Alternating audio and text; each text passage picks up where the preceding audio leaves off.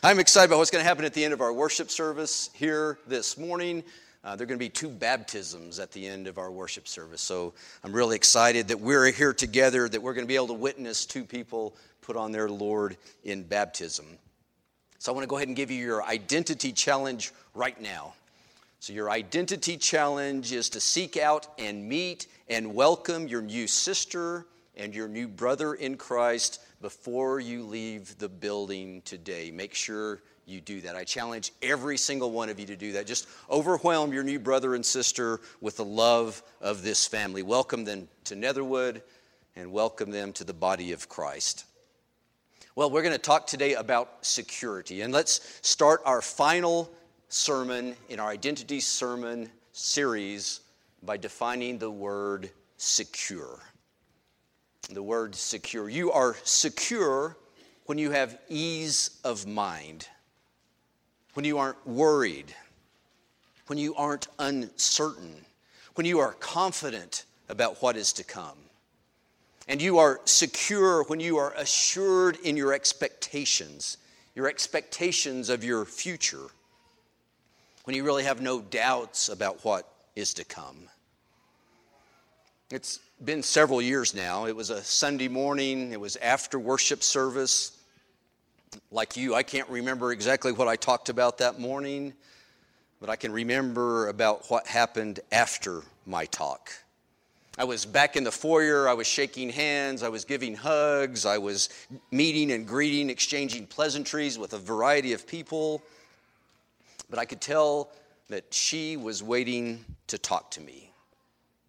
She had gray hair, glasses, using a walker, and we had known each other for a long time, for at least 30 years. And not only had I known her for a long time, I had admired her for a long time. She was someone whose obituary and eulogy would be sprinkled liberally with words that reflected the values of the fruits of the Spirit. She was loving. She was joyful. She was peaceful. She was patient. She was kind. She was good. She was faithful. She was gentle. She had self-control. But that morning I could tell something was bothering her. She wasn't herself. I knew something was bothering her, but I was really surprised at what it was. Our conversation went something like this. She said, "Walter, I'm scared." I said, "Well, what are you afraid of?" And she said, "Well, I'm afraid that I haven't been good enough." She said, "I'm afraid I haven't done enough." And she said, "And now that I'm older, it doesn't seem like I'm doing anything at all. So I'm afraid, I doubt that I'm going to end up in heaven." I wasn't ready for that. It broke my heart then. It breaks my heart now. That this wonderful child of God, this precious saint, this woman that reflected all of the fruits of the Spirit didn't feel secure in her future. It broke my heart that she didn't have ease of mind, that she wasn't confident, that she wasn't assured in her expectation of her future, her eternal future with her God. And the best I could offer her then was, you may have doubts, but I have no doubt at all. And I've thought about that conversation a lot over the years, and I've thought about other and similar conversations I've had with similar people at similar stages of life over the years. And as I think back on those conversations, I'm convinced that we have a security problem here in the church. So I want to pose a security question this morning to the church. And I want to see if we can come up with an answer. The security question I want to pose is this: is it possible for those who are in Christ, is it possible for Christians, is it possible for you, and is it possible for me to be secure and confident? To have no doubts about our eternal destination. Is that possible? And I think I have to start answering that question by first taking a quick look at a popular and what I believe is a misguided concept that many religious groups and many religious people put forth in their effort to make people feel secure about their future. And the problem with this concept is that it does offer people security, but that security is false security. You might have heard of this concept referred to as once saved, always saved, or maybe eternal security. And the scripture that's most often put forth to support the concept of eternal security or once saved, always saved comes from the Gospel of John. It comes from words spoken by Jesus. I want you to listen to those words. Listen to them carefully. John 10, verse 27. Jesus said, "My sheep listen to my voice. I know them, and they follow me. I give them eternal life, and they shall never perish. No one can snatch them out of my hand." No one can snatch them out of my hand. Those are Jesus' words. Those are comforting words. No one can snatch my sheep. No one can snatch my disciples. No one can snatch my followers out of my hand. Those words bring comfort, and they should bring comfort. But those same words have unfortunately been used in a way that brings a misrepresentation to what Jesus is really saying. They bring false security. See, to teach that once you are saved, you are always saved, that there is nothing that can be done and there's nothing that you can do that would put your eternal security at risk, isn't paying attention to what Jesus really says. Those true words from Jesus have been misapplied to teach the fallacy that a one-time believing experience, that a moment of faith, that accepting Jesus into your heart or even being baptized in water will produce and provide eternal and, listen to this, unconditional security. It's easy to see why that's attractive, right? We all seek security. We're all looking for assurance that everything's going to be okay. None of us want to be standing back in the foyer someday waiting to talk to the preacher with doubts in our mind. And so the idea that once saved, I'm always unconditionally secure is attractive. But it simply isn't true. Now, don't get me wrong. What Jesus said is absolutely true. No one can snatch you out of Jesus' hand. Satan can't snatch you. Evil spirits can't snatch you. Evil people can't snatch you. No one can snatch one of Jesus' sheep from his hand. But you can put yourself out of his hand. You can leave his hand. Just like the parable of the lost sheep, you can go from being a secure sheep in the hand of Jesus to a lost sheep who's lost their security, who needs to once more be found. That's why later on in John, Jesus says, "Remain in me, and I will remain in you." You see, there's a condition to our security, isn't there? We must remain in Jesus' hand. And if we do remain in his hand, he will remain in us. Paul put it this way in Colossians chapter 1. He said, "Once you were alienated from God and you were enemies in your minds because of your evil behavior." And Paul's saying, once you were outside of Jesus' hand.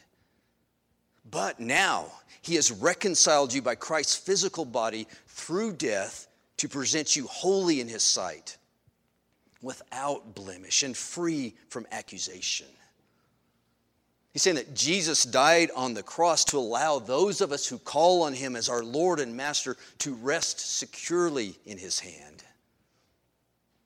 But Paul says there's a condition. You can rest securely in Jesus' hand if you continue in your faith, established and firm, not moved from the hope held out in the gospel. There's a condition to our security. We must continue in our faith. You see, it's once saved by faith and continually saved by faith. Let me give you one more example, also from Paul in 1 Corinthians chapter 15. Paul writes, "Brothers and sisters, I want to remind you of the gospel I preached to you, by which you received and on which you have taken your stand. By this gospel you are saved, if you hold firmly to the word I preached to you. Otherwise, you have believed in vain." There are security issues, aren't there? They're conditional. There are conditions to our security. You see, we must hold on to Christ's hand firmly. If we let go of his hand, if we let go of our faith, if we let go of our faith in his death and his burial and resurrection, we'll fall out of his hand. There's no power on earth. There's no power in the heavens that can snatch us from his hand. But we can put ourselves out of his hand by letting go of our faith. Letting go of our faith in his nail-pierced hands. So you need to know that the idea of once saved, always saved can give you a feeling of security, but that's a false sense of security. And there's a lot more that I could say about once saved, always saved. If you want to discuss it more, I invite you to do that with me. I'll be glad to sit down with you and talk more about it. But I want to move on from that concept. I want to move on from that concept because I have the feeling, and I'm pretty sure I'm right, that most of us here don't struggle with a false sense of security. No, instead, I'm pretty confident that most of us struggle with the same thing my friend in the foyer struggled with. And that's a false sense of insecurity. I think deep down, many of us believe in something I'll call once saved, maybe saved, and never secure. We're like this guy on the tightrope. We believe that our walk with Christ is spent in a constant state of peril, right? We're just one slip away from disaster, from eternal disaster. We're walking the tightrope, worried that if we don't do enough, if we miss just one opportunity, if we aren't good enough, if we fail one time, if we run out of time, we'll be left out of God's hand for all time. We spend life on that tightrope, thinking that if we haven't made enough deposits into our spiritual bank account, then God will have no choice but to dump us from his hand. So we live on a tightrope in fear, never secure, never confident, never assured that we're actually safe in God's hand. And I want you to know that when we live in fear like that, we cheapen God's grace. And we misrepresent God's character. Let me give you some truths. The truth is, you will never do enough. And you will never be good enough to earn God's grace. In fact, if you did enough and you were good enough to earn his grace, if you actually deserved God's grace, then it wouldn't even be grace, would it? See, the truth is God went to extraordinary lengths. He paid a very dear price to put you in his hand and to keep you in his hand. And he won't let any power snatch you from his hand. The truth is, if you are in Christ, you are secure in Christ. And if you remain in Christ, you will remain secure in Christ. You also need to know that if you leave his hand and then come back to Christ, you're welcomed right back into God's secure hand. That's God's promise. That's God's guarantee. So I want you to listen to God's word. I want you to let God's word give you true confidence, give you true assurance, take you off the tightrope and put you right into the security of God's hand. Romans chapter 8. Paul says, therefore there is now no condemnation for those who are in Christ Jesus. Because through Christ Jesus, the law of the Spirit of life set us free from the law of sin and death. Matthew chapter 10. And Jesus says, he who stands firm to the end, listen to the promise, will be saved. 2 Corinthians chapter 5. Paul says, now it is God who has made us for this very purpose and has given us the Spirit as a deposit, guaranteeing what is to come. Therefore, we are always confident and know that as long as we are home in the body, we are away from the Lord. We live by faith, not by sight. 1 Peter 1, Peter says, praise be to the God and Father of our Lord Jesus Christ. In his great mercy, he has given us new birth into a living hope through the resurrection of Jesus Christ from the dead and into an inheritance that can never perish, never spoil, never fade. It's kept in heaven for you. Kept in heaven for you who through faith are shielded by God's power until the coming of the salvation that is ready to be revealed in the last time. And in this you greatly rejoice, though now for a little while you may have had to suffer grief in all kinds of trials. These trials have come so that your faith of greater worth than gold may be proved genuine and may result in praise, glory, and honor when Jesus Christ is revealed. And though you have not seen him, you love him. And even though you do not see him now, you believe in him and are filled with an inexpressible and glorious joy. Why are you filled with an inexpressible and glorious joy? It's because you are receiving the goal of your faith, the salvation of your souls. And finally, John says this in 1 John chapter 2. He says, my dear children, I write this to you so that you will not sin. But if anyone does sin, we have one who speaks to the Father in our defense, Jesus Christ, the righteous one. You need to know there's no condemnation for those who are in Christ Jesus. You need to know that if you stand firm to the end, you will be saved. You need to know that God has given you his Spirit as a deposit, guaranteeing what is to come. You need to know that in Christ, you are receiving the goal of your faith. You're right now receiving the salvation of your soul. And you also need to know that right now, Jesus Christ is speaking to God the Father in your defense.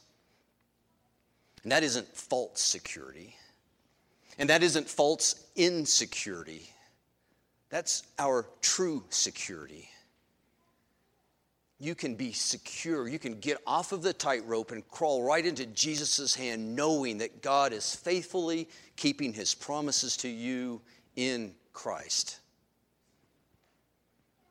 So to answer the question, I want you to know that it is possible for those of us who are in Christ to be secure, to be confident, to have no doubt about our eternal destination. It's possible for us to have true security. So you don't have to be standing on the tightrope, and you don't have to be standing in the foyer of the church in fear, afraid that you haven't done enough, or that you haven't been good enough, or that you don't even have time enough. You just need to look at where you're standing.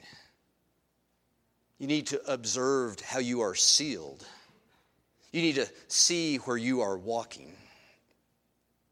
Let me leave you with 3 scriptures. First, from 2 Corinthians chapter 1. Now it is God who makes both us and you stand firm in Christ. He anointed us, set a seal of ownership on us, and put his Spirit in our hearts as a deposit, guaranteeing what is to come. Next, from Galatians chapter 5, the fruit of the Spirit is love, joy, peace, patience, kindness, goodness, faithfulness, gentleness, and self-control. And finally, from 1 John chapter 2, we know that we have come to know him if we obey his commands. The man who says, I know him, but does not do what he commands is a liar, and the truth is not in him. But if anyone obeys his word, God's love is truly made complete in him. And this is how we know we are in him. Whoever claims to live in him must walk as Jesus did. So my brothers and sisters in Christ, you can know without a doubt. You can know that you are secure in Christ by looking where you are standing. If your foundation is Jesus Christ. And brothers and sisters, you can have assurance that your faith is secure. You can know your faith is secure if your obituary could be liberally sprinkled with the fruits of the Spirit. And you can be confident in your salvation if you're walking like Jesus did, in obedience to his God. And that's who we were made to be. That's who you were made to be. So in Christ, who are you? Here's the truth. The truth is, if you are in Christ, you are securely at home. You're securely at home in Jesus' hand. Let's pray. Father, we are confident. We are confident in you.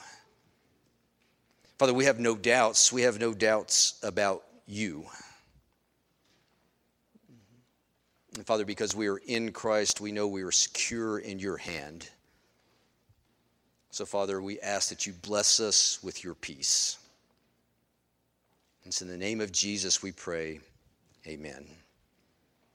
Let's end by standing and singing. Let's sing a song of victory.